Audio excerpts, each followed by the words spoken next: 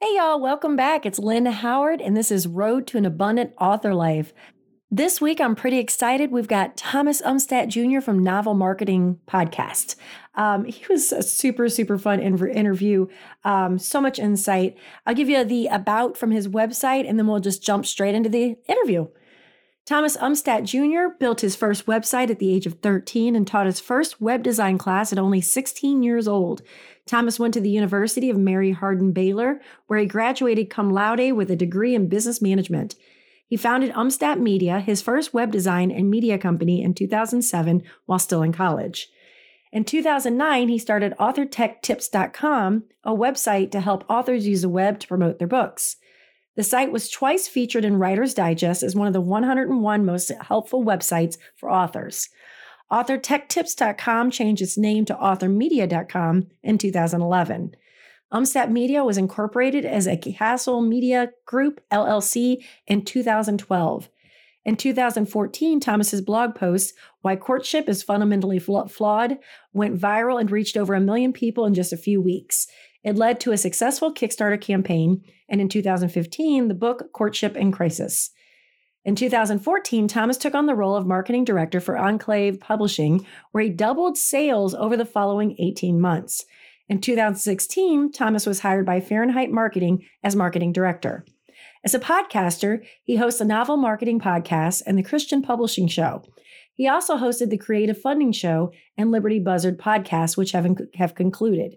He is also a popular podcast guest, like here. Thomas still serves as the CEO of Castle Media Group, LLC, the parent company of Author Media. He lives in Austin, Texas, with his beautiful wife and children. As an award-winning speaker, Thomas teaches audiences all over the world.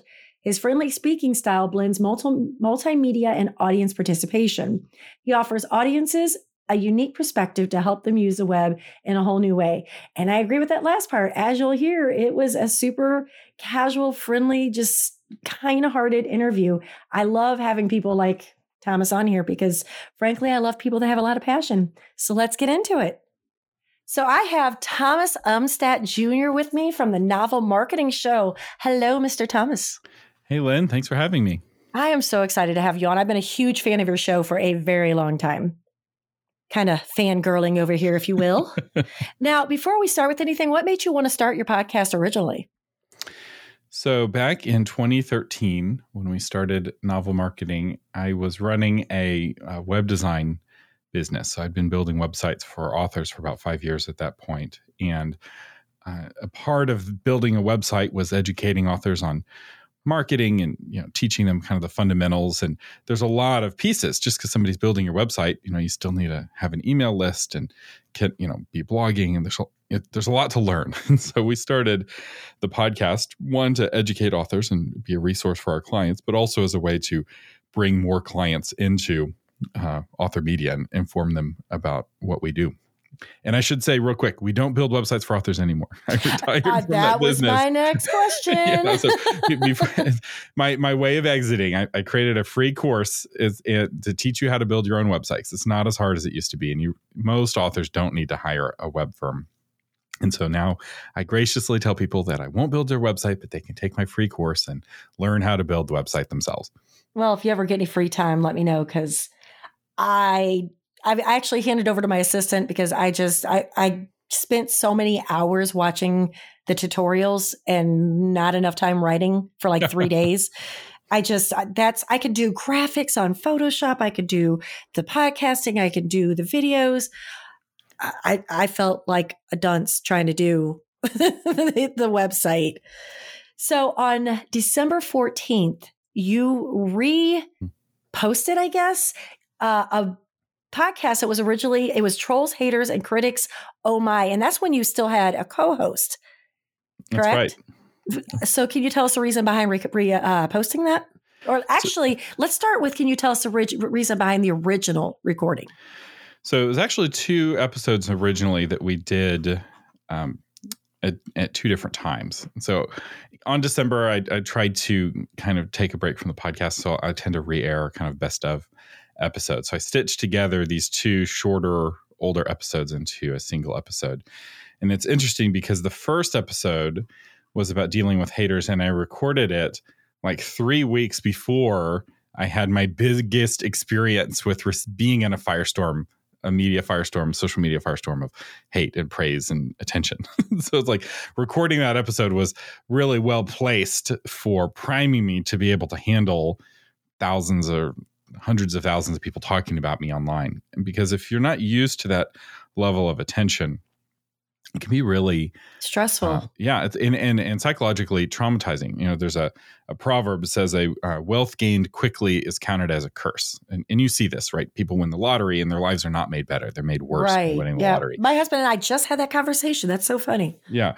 And the same is true with getting famous quickly, right? The people who tend to handle fame the best are the people who had to kind of fight for it over time or were born into it, where they were always famous. And so they just learned from their parents how to handle it. Going from being a private person to being a public person overnight is very psychologically challenging. And so if you're frustrated that you're not famous yet, that may be the best thing that's ever happened to you. So yeah, that I thought it was so great because author meant being anonymous. No, it doesn't. No, it does not. I'm sure you've saw the recent drama of an author who's supposedly her family, I'm not going to say names because I'm sure it's gone around, but her family faked her suicide. And then she just recently came back out. Now, I wasn't really dead. And now she's facing all this backlash. And you do not get to stay anonymous even as an author. Yeah, that's the sort of thing you see painters do because the paintings become more valuable if they're dead. So they'll fake their death. But yeah, you have to realize this comes with the job, right? Every job has pluses and minuses. And the nice thing about being an author, you get to work from home and you get, sit at your computer and you're not outside in the sun, right? There's a lot of perks to being an author and you get to exercise your creativity. And it's very intellectually rewarding in that way. But one of the downsides of being an author is that you are a public figure. And the more successful you are as an author, the more criticism you get. And even if you have a pen name, people criticizing your pen name still feels like they're criticizing you, right? That doesn't give any emotional separation. Right, because it's still an attack on you in a way, yeah. An attack on your writing. And you love your book, right? Your book is your baby. And so it's hard to have people insult your baby or not like your baby. And so you have to realize that comes with the territory, and it's, one of the downsides, but it's an overcomable downside, right? Your haters don't get to define you, and they don't get to have any power over you that you don't give them, which is a really important realization. They can't hurt you unless you let them hurt you. Something because I've always preached about having, rhino plated skin, diamond plated rhino skin is they're not here in your house paying your rent. They can say what they want. They can talk about how you want. They can bash your book, but they're not the ones controlling your life and your emotions. You are.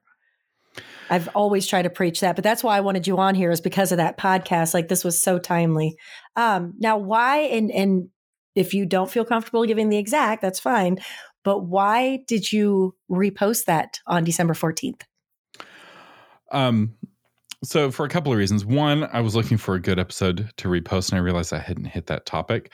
But I'd also received somewhat recently some negative reviews for my podcast. So reviews for podcasts, they're not as important as reviews for books. Most people don't pick a podcast to listen to because they saw some reviews. Like, hopefully, you've reviewed the podcast you're listening to right now, but you probably didn't choose to listen to Lynn's podcast based off of the reviews you read. Maybe you saw the number, but it's not like, am I going to subscribe to this podcast? Let me, read through all these reviews and decide, because you're not spending money for it. But it's still, getting a nice review feels good, and getting a nasty review feels bad. And I've always looked at our reviews really carefully because I found them helpful. Often the feedback in the reviews has helped us make improvements. A lot of the microphone changes we've made over the years have been inspired by, 3-star reviews or 4-star reviews that knocked off a star for one thing or another. And so that's helpful feedback. And I will say, over the last 10 years, I've learned a lot about podcast microphones and good audio production and how to make a good episode. I'm still learning. But what I got in December were reviews that weren't helpful negative reviews. They were just mean and nasty. They didn't like the fact that I wasn't hiding the fact that I was a Christian, right?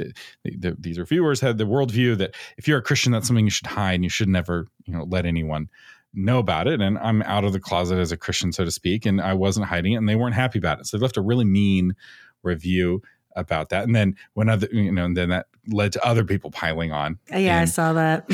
Yeah.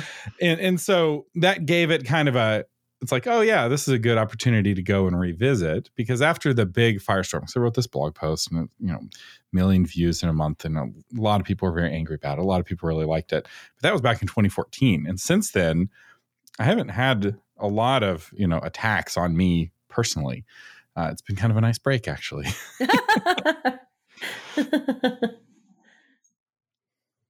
I was going to let you fast. Sorry, I thought there was more. I'm like sitting here holding my drink, getting ready to take a sip. I'm actually a co-host on another show called Let's Get Mystical. And we talk about supernatural shows and movies and books and things like that. My co-host is not a Christian, and I am. And I've never been shy about mentioning that. And so far, so good, I guess. Like, because I put in, as a Christian on this part of this show, this isn't accurate. However, but so far, so good. We haven't been attacked on that. We'll see. It's still, I don't want to say it's still new. It's still new-ish. It's only been going on for about a year or so. And we had, a pretty good break there during the summer. Now, what do you think authors should do about trolls and haters? Because there is a definite difference between trolls and haters and critics. That's right. And this is where some good judgment comes in, and also valid feedback. One of the things I've realized is that reviews are actually really helpful if you read them. So one strategy is not to read reviews, which is a totally legitimate strategy.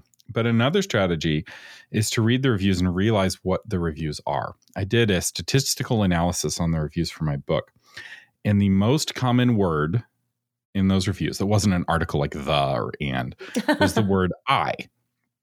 And what people are describing when they're reviewing your book is not you. It's not about you. What they're describing is themselves and how they're feeling. And if they're angry and mean, it's most likely because they're a miserable person. And they're telling you that. It's almost like a shout for help. But more often, it's actually really good market research, because a lot of authors, it's like, who am I writing to? Who's reading my books? It's like, well, they tell you in the reviews. They are describing themselves in the review far more than they're describing your book. It's like they may mention your book once, but they'll mention themselves half a dozen times in the review. And that can be really informative. And so looking at it through that grid can make it a little less personal when you realize that they don't really care about you. They're just hurt and angry, and they're talking about themselves. And that can help a little bit. Something that I've noticed too, when people say, well, this isn't my kind of book, then why did you read it? Or I haven't read this book, but this author, blah, blah. Okay, well, why are you reviewing the book if you don't like the author? Go to email me.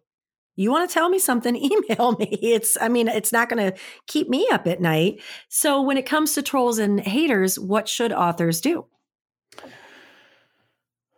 So you deal with them differently. Let's talk about trolls first. Trolls are people who are attacking you often for political purposes. And by this, I don't necessarily mean like Washington politics. It could be corporate politics or even just a fellow author who's jealous and wants to push you off the ledge. Yeah. And their primary motivation is to get attention.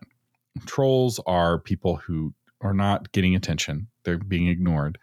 And they're desperate for attention. And so they're kind of like stray cats, right? If a stray cat comes to your house, and if you let it mew for a week and don't feed it, it'll go somewhere else because it's looking for food.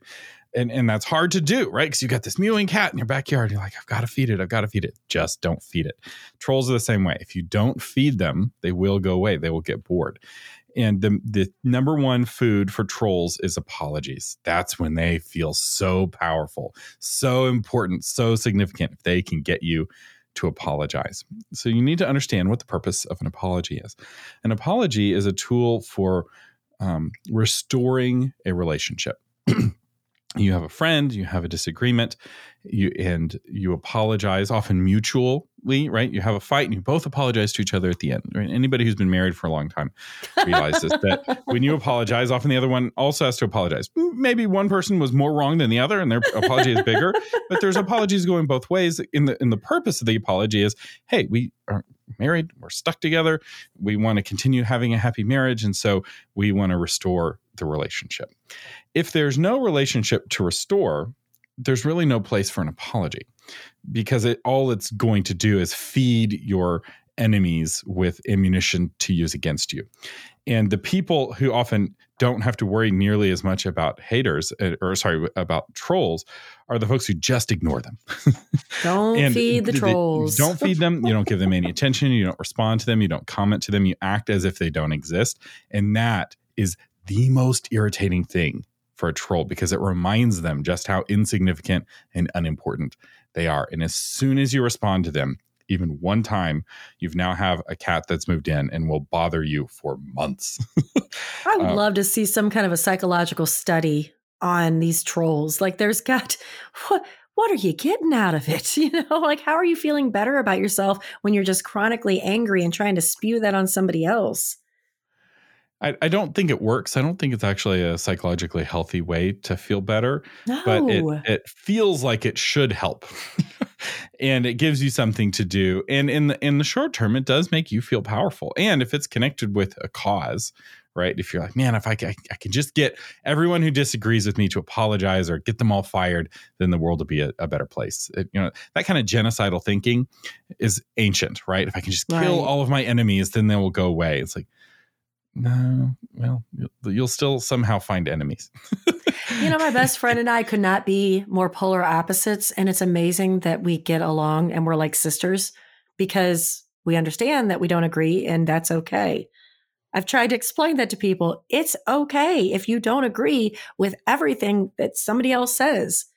And instead of, like you said, going and attacking somebody because I don't agree with you, but I think you need to change your mind. And if you don't, then they keep attacking you, and then you feed into it and they don't go away. They get more vicious. A man convinced against his will is of the same opinion still. It's an old saying, but it's still true. I like that. I like that one. You can't bully someone into agreeing with you deep down in their heart. And trolls don't realize that. They really think they can bully someone into being a better person. My grandma always said, once you argue with a fool, that there's now two fools in the room. I was like, that's a good idea. Yep, you're right. And I walk away. Okay. Yep, you're right. So what is the difference with haters, and how should authors, because a lot of people that are listening to our podcast are baby authors, new authors, not all, of course, because I'm far from a baby author and I'm addicted to your podcast and so many others. But how can, especially the newbies, handle haters? So haters often hate you because of what you are. So arguably, these reviews that I got because I was a Christian, those were by a hater, right? They didn't really care about me. They didn't really care about the podcast. They just hated Christians, and they hated people who are, public and comfortable with their Christianity and not apologetic about it. And it's often kind of a class-based motivation. And by class, I mean like any kind of classification. And there's, thousands of classifications why somebody chooses to hate somebody else, right?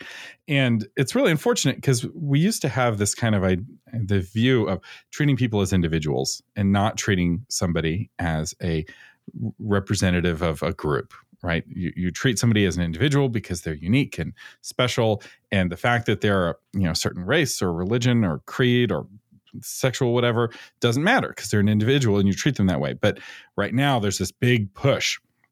It's like, no, you don't treat somebody like an individual. You treat them like a member of that class. And if that's a class that you're allowed to hate or that you want to hate, then hate them all you want, right? And it's like, and with haters, you also just have to ignore them. So with haters and trolls, you respond to them in the same way.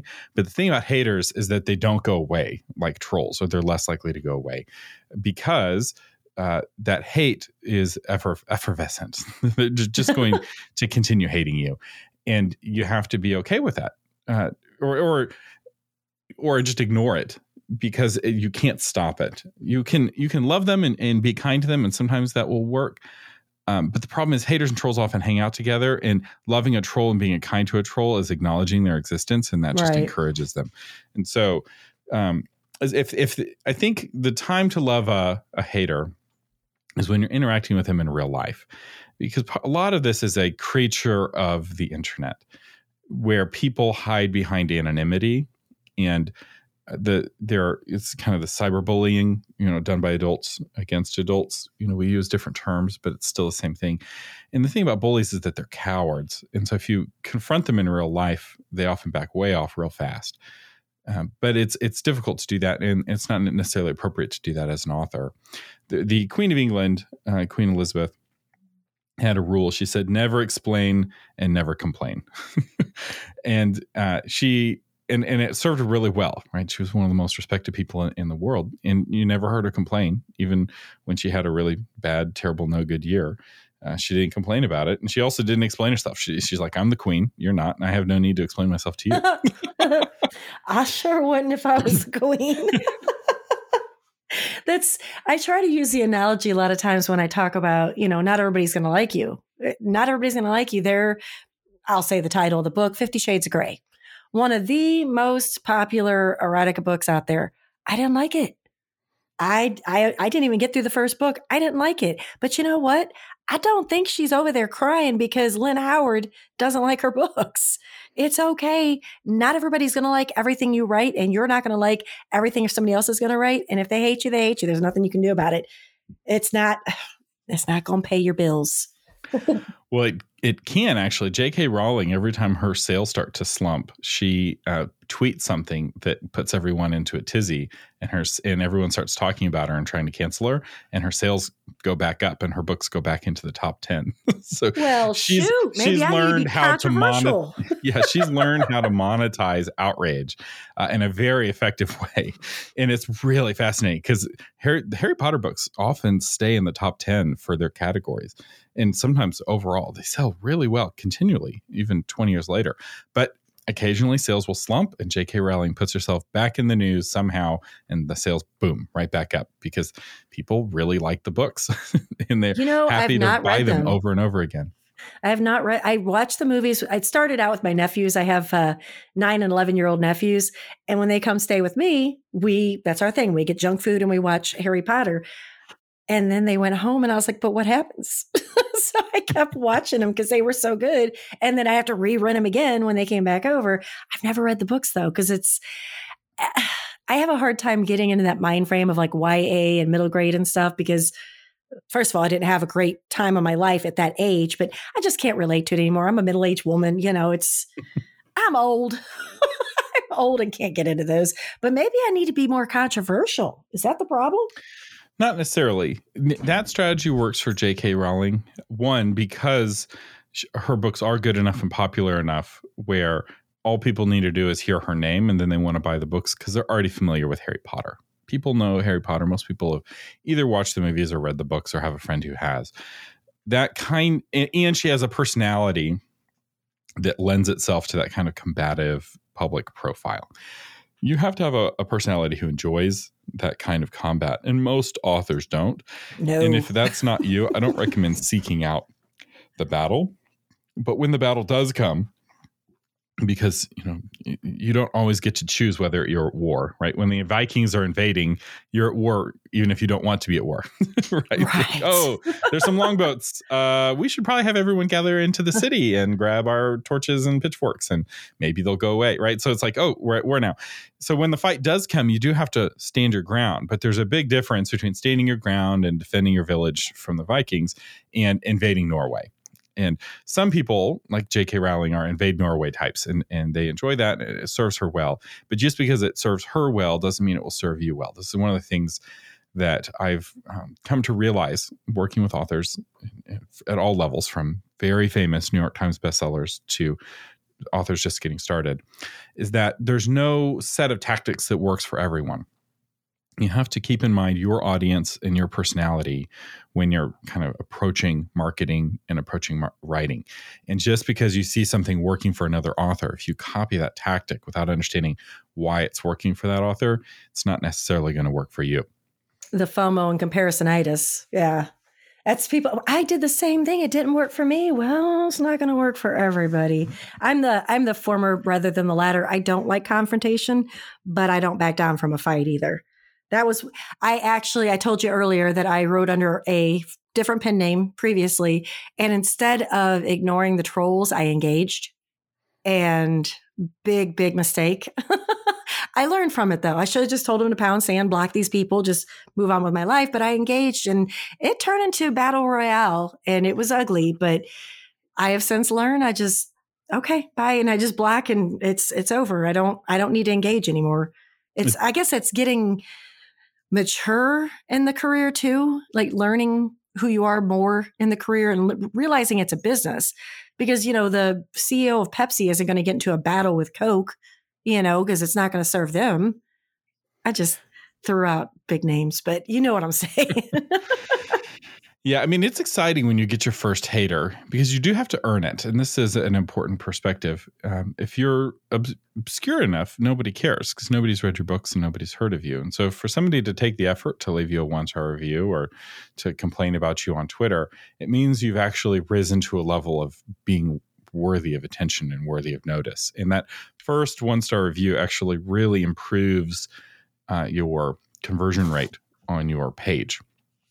If you have two books, one's got 24 5-star ratings and the other's got 24 5-star ratings and a 1-star rating from a really mean, angry hater, that 1-star rating actually validates the 24 5-star ratings because if you have you don't want your review profile to look too perfect. Yes. Because it will look really fake and artificial. Yes. Right? Because the classic works, the most popular books of all time have 1-star ratings, right? Mm-hmm. Like To Kill a Mockingbird. It's like, it's the perfect book. It's like, no, it has 1-star ratings, right? The 50 Shades of Grey best-selling book, or it was back when in its heyday, it was sold like crazy. Lots of 1-star ratings, right? Lots of people didn't like that book. And so if your book doesn't have any 1-star ratings, it looks a little fake. And so that first 1-star rating actually helps you boost sales. In fact, I've talked with authors who've considered asking a friend to leave them a 1-star rating just for the benefits that it causes. Because the other advantage of your first 1-star rating is that you can go to your email list, and be like, hey, I just got this really mean 1-star rating. What do you think? Do you agree? And you post a link and people will go and they'll look and they'll read it. And like, I disagree with that. And then they'll leave their own review, right? Somebody who wouldn't have left a review otherwise is now leaving a review to defend you.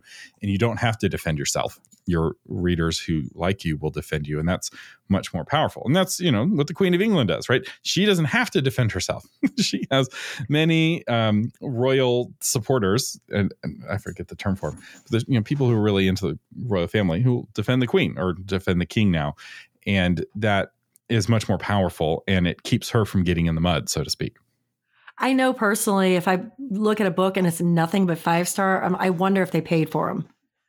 There's got to be 4 stars, 3 stars, 2 stars. If there's nothing but 5-star, my first inkling is, did you pay for these? Because, if it's like 3 of them, okay, I get that. But when it's like a slew of them, my first thought is you paid. I've got a 1-star on a couple of my books. Actually, some of my bad reviews are on my very first book in the Cedar Hill Shifters. And it's always about the main female. And I feel bad sometimes because I put so much of myself in her, like her weird sense of humor and stuff. And I'm like, man, they don't like me. These people don't like my silly sense of humor, Now, this is a personal question, and feel free to tell me you don't want to discuss it. Has your faith influenced or affected your career as a writer or as a podcaster, blogger, anything? It has. In fact, it's affected how I handle critics quite a bit. The kind of secular view is to put on really tough skin and not care what other people think. And I've been cautious about that because if your skin is too tough, it keeps you from caring even what your friends think, right? The people who do really good in the combat are people who have narcissistic tendencies or sociopathic tendencies where they truly don't care what anyone thinks. Their friends, their family, their foes, they just don't care. And I don't want to be that. I don't want to turn into that kind of person. And I was really inspired reading in the Psalms and reading the story of David, is if you think you've got haters, he had haters worse. Right? It's like his father-in-law is throwing a spear at him, trying to kill him. And his father-in-law was the king, which meant there's no one to appeal to, right? Who do you call the cops on when it's the king trying to kill you, right? David's hiding in caves. He's having to pretend like he's crazy. He's putting his parents, like sending them far away so they don't get killed, right? He's in a really difficult position, yet he didn't harden his heart. He didn't get a tough skin. And instead, he cried out to God in very powerful, very poignant prayers that we still have. The book of Psalms, especially the first part, has got a lot of those prayers where he's desperate. He's sad. He's like, they are trying to kill me. And it's not empty words. It's not hyperbole. It's like, no, they really were out to kill him. It's like he's hiding in the woods, and yet he's crying out to God for protection and for healing, and trying to keep that soft heart towards God, and also examining his heart. Because the thing about critics and haters and trolls to a much lesser degree is that they're not always wrong, and they're not always completely wrong. Often there's a little bit of truth in what they're saying. Right. And if you can hear that truth, if you have ears to hear that truth, you can actually take that correction and improve. Right. Because none of us are perfect. None of us have full knowledge. We all make mistakes. And sometimes it's the critics who are telling you the truths that you most need to hear. In fact, this is a problem that several countries have, where the leader of the country has so isolated himself from critics that he can do something really stupid, like invade a neighboring country that surely will fall in 3 weeks, no problem. And all of the people who were there to tell him, hey, invading Ukraine's a bad idea, right? Our army is actually not as good as we've been telling you. All those people were fired. They're like, oh yeah, our military is no problem. Yeah, we can invade them 3 weeks, we'll win. And it's like, no, you need that critical voice sometimes. I know I'm making a lot of ruler analogies here, and obviously we're not kings or presidents, but you are a ruler of yourself, right? You maybe you're a ruler of your family. You're running this independent publishing business, and you need to have a way for that critical voice to be heard, even if it's mostly wrong. You don't want to rule it out entirely. And so having that, and David actually demonstrates this, right? Because he's not perfect either. He does some really terrible things, and he has a man walk into his court and say, at this point, David's king, and he points at David and he's like, you are a murderer and an adulterer, and you deserve to die. And David doesn't have that guy executed, which is really remarkable. Most kings throughout most of history would have had, Nathan, the prophet who condemned him, executed right there on the spot. But you see Nathan there later in the story, and David repents because he was wrong. And so it's important to have that soft heart while still not allowing your enemies to harm you and to damage you. And for me, at least, the only way to do that is by relying on God to be my protection, and by valuing what God thinks of me more than what these other people think of me, and getting my identity and my source of strength and confidence from God, and also from my family and from my church community. So when I had, thousands of people attacking me online, writing blog posts about what a terrible person I was, my family were supporting me, right? My church was supporting me, and they're encouraging me. They're like, hey, what you're doing is a good thing, and we support you. And that gave me strength, right? It wasn't me by myself. And I think it's really hard to be by yourself. You need a community to gather around you if you want to stand strong. And I think that goes for even people of non-faith. You need a supportive community around you, especially because this is such a solitary, career. Especially I write full time because I'm disabled. I can't actually drive anywhere to go to work. So this is what I do full time. If it weren't for my little community and my little tribe I built around me, I think at that point I probably would have just given up, because it's kind of lonely and you need that support. And from going back to before when I got attacked, I actually stopped writing for months. I stopped, and I've always been, I love to write. I feel lost on my quote unquote days off. I love to write, and I almost gave up. And my husband's like, no. And then my best friend, who's a preacher, he's like, no, you got to, do what you love and do what's in your heart. So listening to you talk about the story of David, you and my mom need to write a book together. because she was going to Bible study and she'd come into work and she'd start telling the story. And it sounded like she was watching a movie and relaying the movie. And everybody's like, and then what happened? She's like, I'll let you know next Sunday. She gets so animated. The two of you would like just both of you narrate back and forth and then you go write it. Like you guys could make it King David's story into like a modern day, big old blockbuster or something. You guys are both animated. I love it. Love it. I've often believed that the King Arthur stories were inspired by the biblical story of King David, because you have King David and his mighty men, very similar to Arthur and his Knights of the Round Table. You have Samuel, who's this miracle worker prophet in the Bible, who's very similar to Merlin, even walking around with a staff and robes and beard.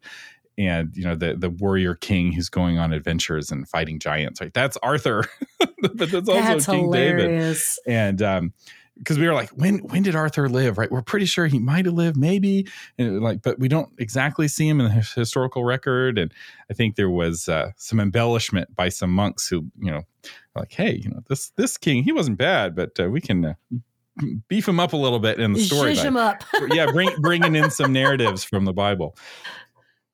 So what is there anything going on that anybody needs to be aware of? Any classes or anything you're doing right now? We do a course once a year called Book Launch Blueprint, and it's a 4-week course where we teach you how to launch a book, and all the students do each day together. So it has a really high completion rate and a really high success rate in authors learning how to have a successful book launch that gets them into the #1 new release in their category. And we're about to open up registration for that.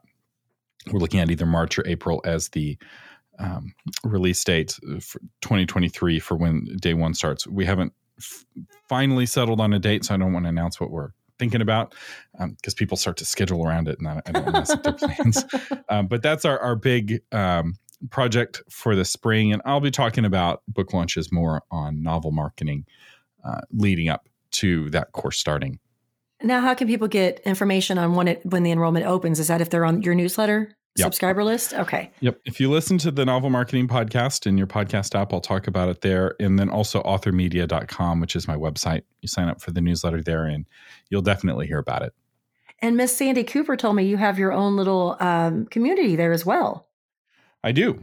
I started my own social network, a place for authors to interact with each other apart from Facebook. So if you've been wanting to connect with other authors but don't want to go on Facebook, authormedia.social is a really vibrant community of really savvy authors who are really generous and are sharing what they've learned. Somebody recently posted a really long, in-depth analysis of how he is using AI both to help him write the book and generate the covers for the book and what worked and what didn't work and what tools he used. And just really generous posts like that have made authormedia.social a really fun social network. And there's no cost to being a part of authormedia.social. And if you go through that free course I mentioned at the beginning on websites, there's actually a secret section that gets unlocked if you go through the course where you can ask website questions of the other authors who've also taken that course on building websites. So they're answering each other's technical questions, and it's fun. I really enjoy that community. Because I don't know how well Sandy Cooper. She actually did a complete exodus from all social media. She was talking about, she's got like one Facebook group that she follows and their kids' school that she follows for events, but my issue with social media groups, like I used to do Absolute Right, and they became like bullies on there. Same thing with Writer's Digest.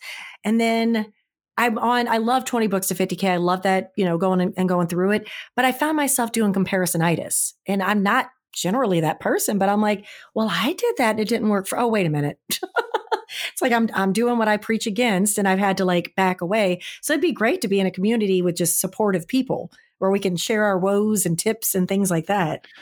Yeah. And one of the problems with Facebook is that everything is in a single column, which means the bigger the group gets, the stricter the moderators have to be at protecting that column.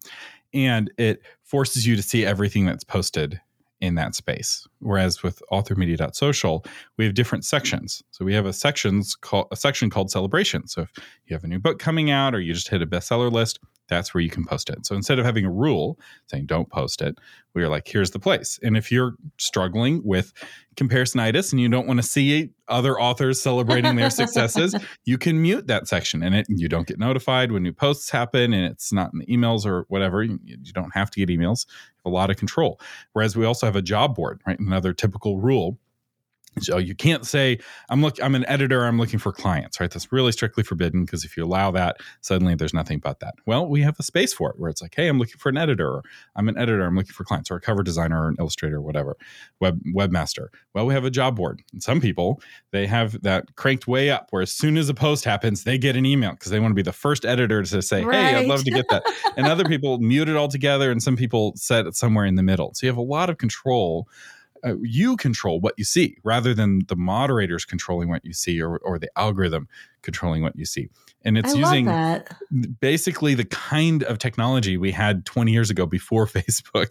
It's using a more modern version of it, but it's old forum style, where you have different forums and different topics. And if you want to be a part of the craft forum and talk about, how to write a better book, you can spend time there, or the marketing forum, and you can choose and customize for yourself what's important. What do I want to be notified for? I don't spend much time on social media. My assistant actually posts on Instagram that goes to my Facebook, and then she posts on Facebook. Especially since March, April of 2020, I feel like all social media has become a dumping ground for negativity. I stopped watching the news in April of 2020. So I have not watched a single minute of the news. If there's anything major going on, someone's going to tell me, right? Like I get alerts for tornadoes. Like I'm not really worried about the rest of it. And then I might go through, like I have people starred to see what my husband posted of his latest art, or my son, things like that. Other than that, oh God, election times. Oh, I don't even get on any social media during election times. I'm not active on Twitter at all because, again, it's just so much negativity. I love the thought of a group where you can go, or a page or platform where you can go and just find those little sections that you want to be in. Like you said, the jobs or, celebrations. That is brilliant. I haven't actually had a chance to go through your page yet. I feel like a terrible podcast friend now. Well, it's not hard. You just go to www.authormedia.social. So instead of going to .com, which is the main website, it's .social at the end. And I'll make sure I put both in the show notes so they can go to your website, because I was going through your website today, and then they can go check out the social site as well. Yep. And we'd love to have you as a part of our community. Oh, I'd love it. It's, again, this is a very solitary. I see my husband, the teenager I care for, and the person that picks him up. That's pretty much all I see 24/7, human wise. I have very little interaction with anybody. So it's kind of nice to find a group of like-minded. I even wanted to do a local author group, but I'm like, how am I going to get there? I can't drive myself there, so I don't want them meeting at my house, because then they're in my house. They're in my space. Oh God, I miss my space. Anything else you want everybody to know about before we end this? Nope, that's it. The main thing is you need to not value the opinions of strangers over your own opinion. And I guess if I could leave you with anything, it's one of the things that helps is if you love yourself and you're comfortable with who you are, and you have people around you who love you. If you have that, then it doesn't really matter what trolls and haters and strange people on the internet have to say, because maybe they're not even real, right? We didn't talk about this on the podcast, but there are super trolls out there who will have a bunch of what are called sock puppet accounts, which are just bots that echo what they're saying. So those 50 people who are all attacking you on Twitter might be 41 person and 49 sock puppet accounts, creating a tornado and a teacup, as they say in the UK. But it doesn't matter, right? Because if you love yourself and you're surrounded by people who love you, those 50 people, even if they are real, who cares about them, right? You don't have to let them determine how you feel about yourself. And if you're standing on solid ground and you're willing to stand there and not run away, then you can stand there, right? Bullies will run away eventually when you resist them. So you just have to straighten your back, stand firm, and they'll go away. They'll go bother somebody else.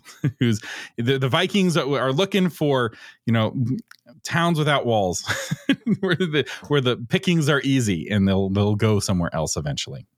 So funny you keep using the Viking analogy because I'm like obsessed with Vikings. And that's not even my heritage, and I'm obsessed with Vikings. Isn't that stupid show that made me cheer for Vikings that were like invading all these towns in England? It's the power of POV, baby. It's the power of POV. Thank you so much for coming on. I really, really appreciate having you here. Yeah, thanks for having me. Any chance we can get you back when your class opens back up? Sure. Awesome. Until next week, guys, I'll see ya. Bye. If you've enjoyed this episode of Road to an Abundant Author Life, feel free to leave a review on whatever outlet you listen from. Click the subscribe button, and if you have any questions, email me at abundantauthorlife@yahoo.com.